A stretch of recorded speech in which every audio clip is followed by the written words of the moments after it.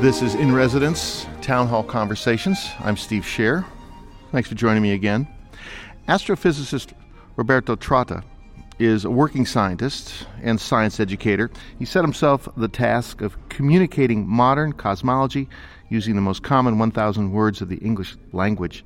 The edge of the sky, all you need to know about the all there is, rose out of Trotta's idea that it should be possible to talk about very hard things in a straightforward way that all people can understand without using energy or a particle or even universe. Trotta attempts to lay out the Big Bang Theory, the size of space, the theory of relativity. Thanks for talking to me.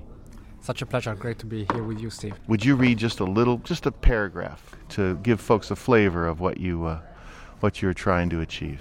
Sure. Here is a passage that I particularly like. She steps outside in the cold night, holding her cup of hot coffee with both hands.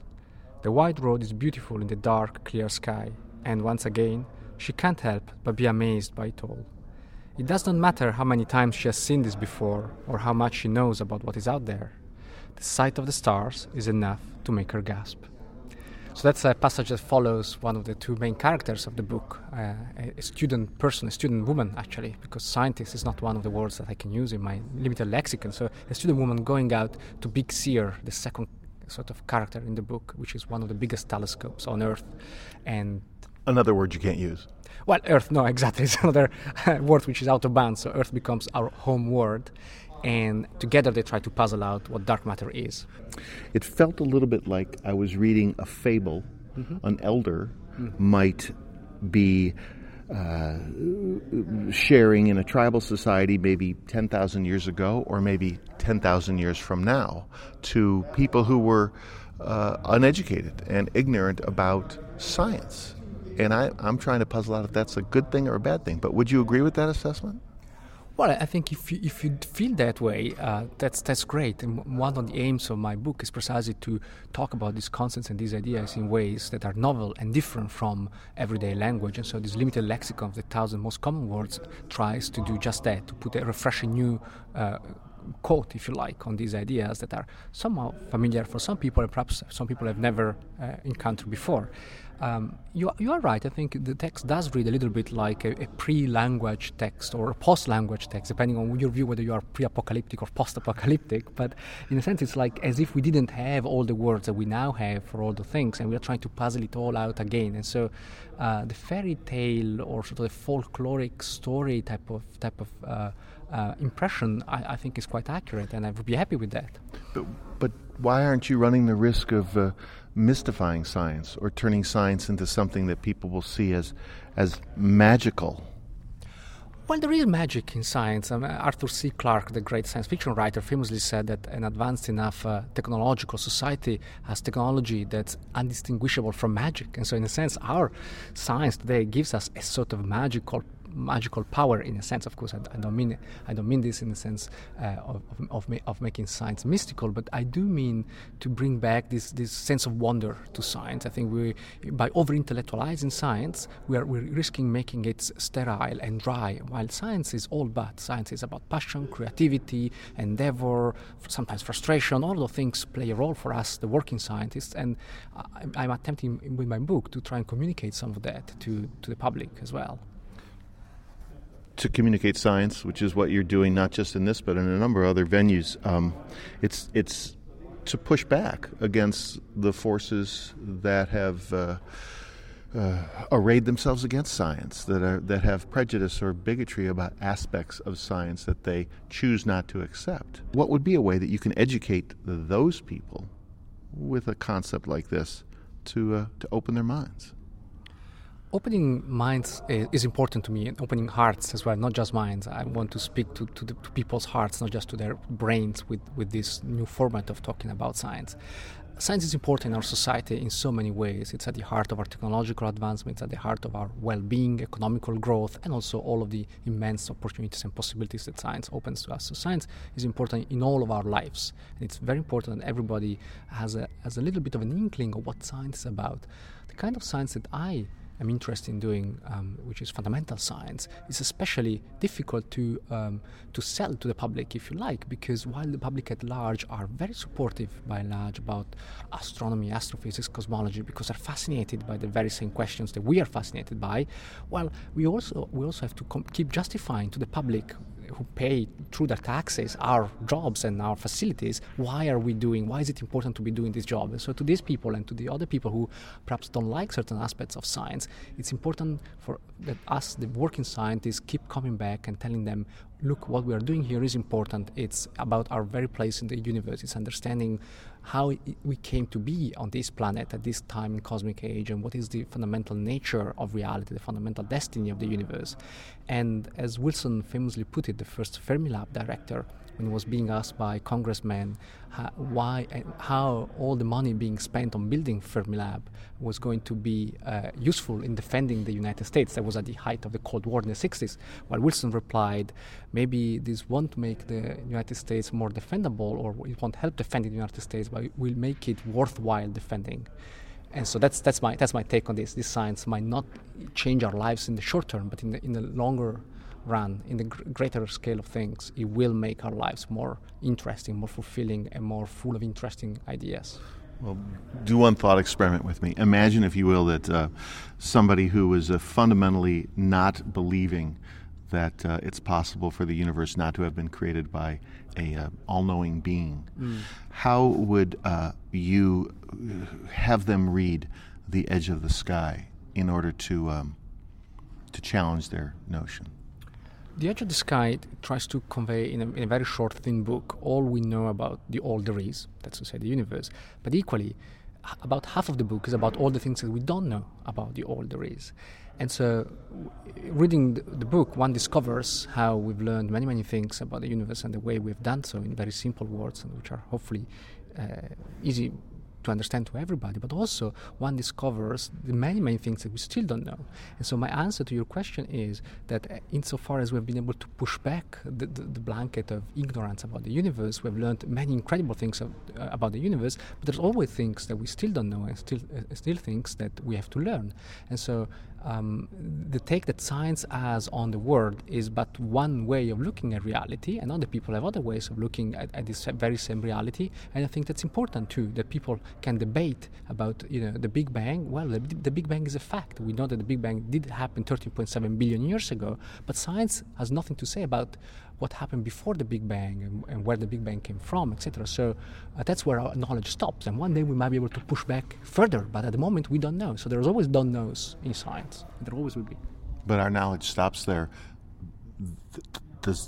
So that leaves people free to make up stories, but that doesn't mean that the stories they make up are helpful in furthering our knowledge. And that's a conundrum for, I would think, a scientist trying to also educate people about what's happening. I think that it's important to draw a line between what is known scientifically, what are the scientific facts and the knowledge that we have acquired through the use of science, and the knowledge that we might be able to acquire in the future, and what is the meaning of that knowledge. And so science is silent about meaning. Science is about facts and knowledge and the how of things, but the why of things, the meaning of the universe, the meaning of our lives is something that resides with each individual. And so as such, science has nothing to say about it. So I don't see a problem in looking at the universe in many different ways. And one important, perhaps the most important way we learn about the universe is science. But then the meaning of this universe at the personal level, it's something that's open to every individual's look on life, basically. Are you trying to look back before the Big Bang? Are you trying to use science to understand those pre-moments? Well, we are now in a position where we can understand the first fraction of a fraction of a fraction of the second after the Big Bang, which is pretty astonishing if you think about it. Looking even further back, well, there are speculative theories as to what might have happened before time zero, if you like, and how the Big Bang itself might be a consequence of previous phases of the life of the universe, etc. But all of this is largely speculative at the moment. We can't really go back to time equals zero, because at that point, very near that point, the laws of physics as we know them stop being valid, and so we need new types of physics, a new type of knowledge to access that time equals zero, or even what came before. There are many speculative ideas, but none of them so far has been able to give any observational evidence for themselves. Do those moments of speculation fill you with, what do they fill you with? As working scientists, I think we need to be reminded of the incredibly deep meaning of the questions that we keep asking. So 90% of our time is spent in very mundane tasks, trying to understand some piece of code that doesn't work, or trying to decrypt some data sets that don't quite make sense, etc. But it's important for us to be reminded of how incredibly interesting and deep and fundamental those questions are. So whenever I have the time to step back and think about those questions and contemplate the big picture, and talking to the public, engaging the public is very much about this as well for me. Something that I, as a scientist, get back from the dialogue of the public, this sense of wonder. Well, I am filled precisely with that sense of incredible wonder and a little bit of a headiness and the feeling that it's incredible that we can actually even start addressing those questions, and we can start to understand those incredibly different moments in the history of the universe. Professor Roberto Trotta is author of The Edge of the Sky.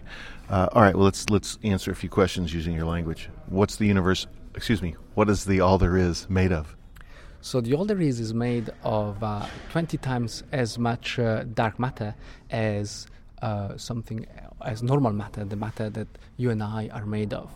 But also there is another big question about the all there is, which is what is the biggest part of the all there is made of, and that is what I call in my book the dark push, which is something that's making the all there is grow faster and faster with time, and that will one day make all the star crowds around our own star crowd, the wide road, disappear at the far edge of the sky. And so those two big questions are the big questions that keep student people engaged and many sleepless nights. A million years from now, or whenever we get there, we'll see a black sky, but it won't be an empty sky. What is the big push as we know it now? Well, we can only speculate about its fundamental nature. One of the theories is that this is something to do with a property of empty space itself. And that's something that Einstein himself speculated about many years ago, 70 years ago. And he actually made up something that he called the cosmological constant, which of course is not called like that in the book because I couldn't use cosmological, I couldn't use constant, so there will be other words for it in the book. But in taking a shortcut here, Einstein speculated that there could be something like a cosmological constant, a property of the vacuum that would keep the universe exactly balanced. It would keep the universe from expanding, would keep the universe from falling onto itself, a static, forever equal to itself universe. That was Einstein's idea of the universe, which turned out to be wrong. The universe actually is expanding. The universe came from a Big Bang 13.7 billion years ago, and nowadays we actually know that this cosmological constant, the dark push, is actually at work today, and it's making the universe grow bigger with time at an ever-accelerating pace. What it is fundamentally, we don't understand. We very much don't understand, and it's one of the biggest mysteries in physics today. Just the fact that you said it could be the function of emptiness, but is there emptiness? Well, emptiness, I didn't really call it emptiness, I call it vacuum. Vacuum in physics is very different from being empty, and again, it's one of those technical jargony words that we shouldn't be using as physicists, but empty space is not really empty. Empty space is full of particles that come in and out of existence all the time, and those particles of course is not one of the words in the book, so I call them drops, because drops is a nice metaphor, a nice analogy, I think, for them. So those drops coming in and out of existence all the time, they might be responsible for giving this empty, or not quite so empty space, its properties that make it grow faster and faster with time. You came to this idea in part, you had come across a website where somebody was trying to describe their job in less than using those same 1,000 words that you had used, and you had a good time doing it. You went up on stage and talked about it. People really loved it. Why do you think people were entranced, first with the idea of just trying to use the 1,000 most common words to describe a job, and then this idea, this, as you called it, this crazy idea that some of your friends encouraged you to follow, which is to explain what we know about the universe? Why are we yearning for that? What's the need you're feeling? I think because it's fundamentally surprising. If you look through the 1,000 words list, the first time you go through the list, you're quite surprised to see which words are on it and which aren't. And so it's only when you actually start writing with the 1,000 words that you realize how hard it actually is to do it. And so it's stimulating because it forces you to think anew, to come up with new mental images for concepts that you thought were familiar. And that's precisely why I thought it was challenging, but also it could be potentially interesting for other people to talk about all there is, the biggest questions and the biggest entity that there is, the universe itself, using a very sparse lexicon, a very limited vocabulary, which, however, could just be enough to describe the entirety of the universe. So this big challenge, I think, it's like trying to cross the North Pole wearing only flip-flops, or just trying to do something which is somewhat of a grand nature, but with very limited means. And it's a little bit a Don Quixote type of approach, where you try to do something crazy and you don't really have the means to do it, and you just go for it and see what happens. And this is what stimulated me, challenged me, and I hope if some of that shines through the book as it is now and my readers can enjoy it, I'll be very, very happy. Well, I enjoy the notion that you are trying to create new images, new ways for us to envision the all there is. You talked about the possibility of a person like me and you in another universe, on another planet, doing the same thing. I read many of Brian Greene's books about it and how we think about multiple universes. But your description of it was pretty nice. Do you remember that description? So is that the description where our student woman thinks about how crazy it is that somebody else, just like her, could be doing exactly the same job, but with only slightly different and different part of the multiverse? Of course, without talking about it. Nor could you even use the word for coins. You talked about round discs with heads on them. Right. Yes. That's my way of expressing how improbable our universe appears to be, and how finely tuned, if you like, our part of the multiverse, if this is what it is, appears to be. And so I got this image of the 400 coins. Those round grey discs that you use to pay for parking, because of course coins I can't use, and so I got the image of the 400. But you can use parking, which I think is funny. Yes, exactly, parking, or buy yourself coffee. You can also use that as an expression. So you got this image of 400 discs, and all show heads, and this is how strangely fine-tuned our universe actually is. So this is, I think, this is one of the examples that go at the heart of what I was trying to do, namely come up with new ways of describing things that have been described before in many ways in excellent books like Brian Greene's and others. My book is different. My book tries to explain those concepts using a very small vocabulary and using new pictures, images that nobody probably has come up with before, simply because they had the luxury of being able to use all the words they wanted, and I don't. And so this forced me into a new kind of poetic, if you like, straitjacket. Well, let's talk. There is poetry there, and you talked about some people thought you would be limited to your ideas, and you embraced the notion of haikus and the simplicity of haikus. Did this effort awaken in you the kind of wonder that you first had as a scientist? Very much. Those metaphors that I had to resort to describe those ideas really forced me to think back at those concepts that I thought were familiar for me in a different way. So it was a really interesting phenomenon. The voice of the book grew out of the vocabulary itself. It's not something that I invented. It's something that sort of grew upon me as I got better and better at using this limited lexicon for the task of describing the all there is. And in doing so, it very much surprised me again. So it gave me new energy and new sense of wonder for the very same concepts that I've been working with for a decade now. But now I see them with new eyes. And any new ideas or ways to approach it? Definitely new ways of approaching it in terms of trying to communicate it with the public. And so that's one of the reasons why I'm very eager to hear from readers whether those new images and ideas, whether they work for them, what kind of mental pictures do they evoke for them, because it's very much experimental. So I don't know whether this works for anybody but for myself at the moment. So I really want to hear from people and hear from them whether those images have worked or not. So I want to deviate from the book. The beauty of the web is that we can find out all sorts of things. You have a wonderful website, talks about all the work you do. You're a working scientist. You have a consultancy in the field of statistical data analysis, data mining, and probabilities modeling. And on your webpage you write, if you have a problem involving data and uncertainty, I deliver targeted, cost-effective, custom-made solutions. Mm-hmm. So abandoning the 1,000 words. Give me an example of that.